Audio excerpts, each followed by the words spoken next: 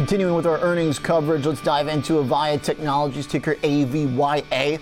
Stock is down about 5% despite reporting earnings that beat expectations and increasing guidance for annual recurring revenue. The cloud and communications stock CEO joins us. Jim Chirico is the CEO at Avaya. Jim, welcome to Morning Trade Live. Thank you for being here.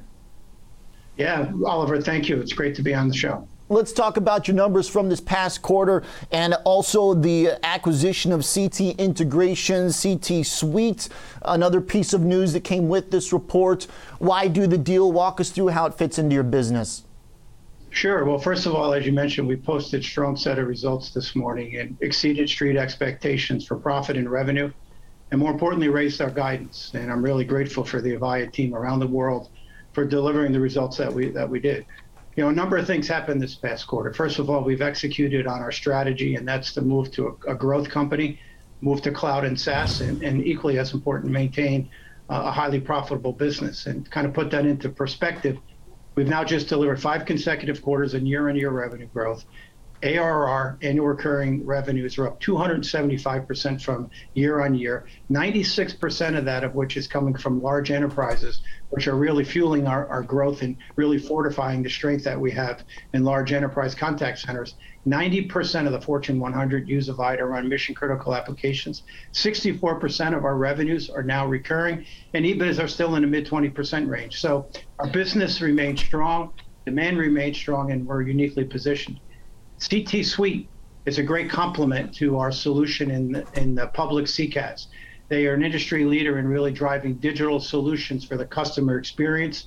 It was a great acquisition. The team has done a wonderful job, and they're just going to fuel our continued growth in public cloud CCaaS. So we're quite excited about that acquisition. When you say CPaaS, just to keep my viewers who may not know the tech lingo, communications platform as a service, your services and your software enables users to include video, communication, audio into their own platforms, and they basically use code to do that, right, Jim? Right now, when you say mission critical, can you give us some more detail just for those that aren't familiar with the company? Are we talking, when you say Fortune 100 companies that are using that for mission critical, what is that in terms of the most popular, most frequently employed part of your business? Is it video? Is it text? What are they doing with it? Yeah, it's really running a number of their contact center solutions across large enterprises. So, you know, running the contact center solutions, and now adding on top of that what we're calling a composable enterprise. So Avaya is an industry leader in really delivering a unified platform of unified communications with contact center communications. Now with CPaaS capabilities, a common platform, we're now able to bring innovation to the edge. And what that allows us to do is really deliver a composable solution. And we're one of a few that can only do that. What do I mean by that? Traditionally, you'd go in and you do this huge release, very complex, takes a lot of time to provide enhancements. Now with our capabilities through API, through AI, video, voice, collaboration, we're able to now do that for each and every department, if you will, take that into individual compartments. And now they're able to do that on the fly, extremely fast, very simple, and be able to provide those unique solutions and flexibilities such that our customers can drive a better customer experience. And as I mentioned, Avaya is one of only a couple companies that can actually sort of come over the top, if you will, and provide those unique solutions. Jim, the EBITDA forecast you gave of $700 to $715 million, the previous guidance was between $690 and $720. So you were able to narrow that a little bit. You boosted up the bottom line, trimmed down the top, and walk me through what's behind that. Anything in particular? Does the deal have anything to do with it, the cost of the deal? Well, first of all, we're a highly efficient organization, and execution is really sort of our forte in the marketplace. So we have a very disciplined approach to how we deliver our overall solutions. So that's one of the reasons why we raised our overall EBITDA performance. Secondly, Oliver, we're investing significantly back in the business to take advantage of the strength that we're seeing in the market. So we've been able to, because we're highly profitable, invest back in R&D, go-to-market skills, build out the capabilities and systems you need in order to compete in a very competitive cloud environment. And yet we're still in the 24% range as EBITDA percent of revenue. So one, it's fueled by our revenue growth. It's fueled by our capabilities of the efficiency that we have within our operations. And in fact, we're taking a lot of that profitability and investing it right back in the business. When you talk revenue growth, I hear you mention revenue growth a lot, Jim.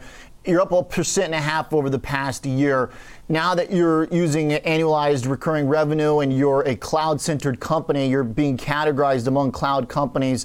And from Bloomberg's data, that puts you in the bottom 1% of top-line growth.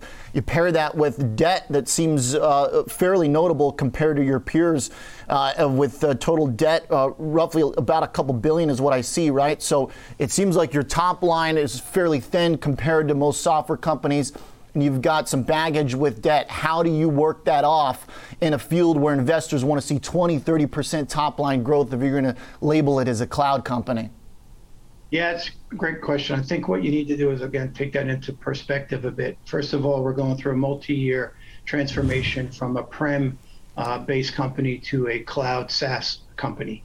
If you take a look at where our revenue is growing, it's growing in cloud and in SaaS. And as I mentioned, we're up 275%. But again, a year ago, we were 200 million of ARR. This year will be 500 million. Next year, we announced that we're raising our guidance, and by the end of 2022, we're going to be $1 billion in ARR, so doubling year on year. We still have a huge core business. We're roughly $3 billion in total, and as that business transitions, not only are we growing significantly on the newer products and where the market is moving, but we also have a very stable base of existing revenue portfolio, and we're quite excited about that. And in fact, this year will be the first year in 14 years that the company will actually achieve year-on-year revenue growth. So we're about, and they're still in the early innings of that transformation, but it's great to see the strength and our customers really, purchasing and having us enable their digital transformation journey, calling on us a Avaya trusted partner, as we've been for many years. And as we work through that that transformation over the next year or two, you're going to see the composition of our revenue continually to move more and more towards cloud and SaaS. So, we have a large install base. It's been, a real strength of ours. It'll continue to be a strength. But the ability to operate in 190 countries, have that breadth, depth, and technical expertise is really separating us from the rest of the pack. I will say that from the earnings standpoint, of course, when you are able to generate $3 a share as you expect to, there's that standout as a group in cloud that there's a lot of companies still that don't make bottom line, profitability. On the debt side, walk me through how that profitability makes it through paying down debt. Is that a priority, and how does that fit into the guidance here over the next year?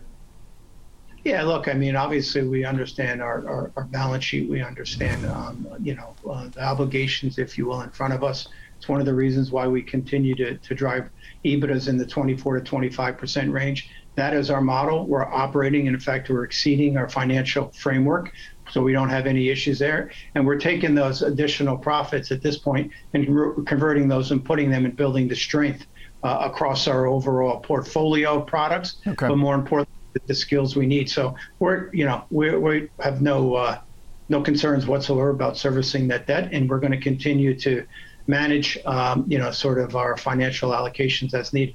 Okay, Jim, thanks for walking us through the plan. Appreciate you being here. Thank you very much. Absolutely. Jim Tirico is the CEO at Avaya, AVYA, the ticker. Shares still up over the past year, even though pulling back after earnings the last few quarters.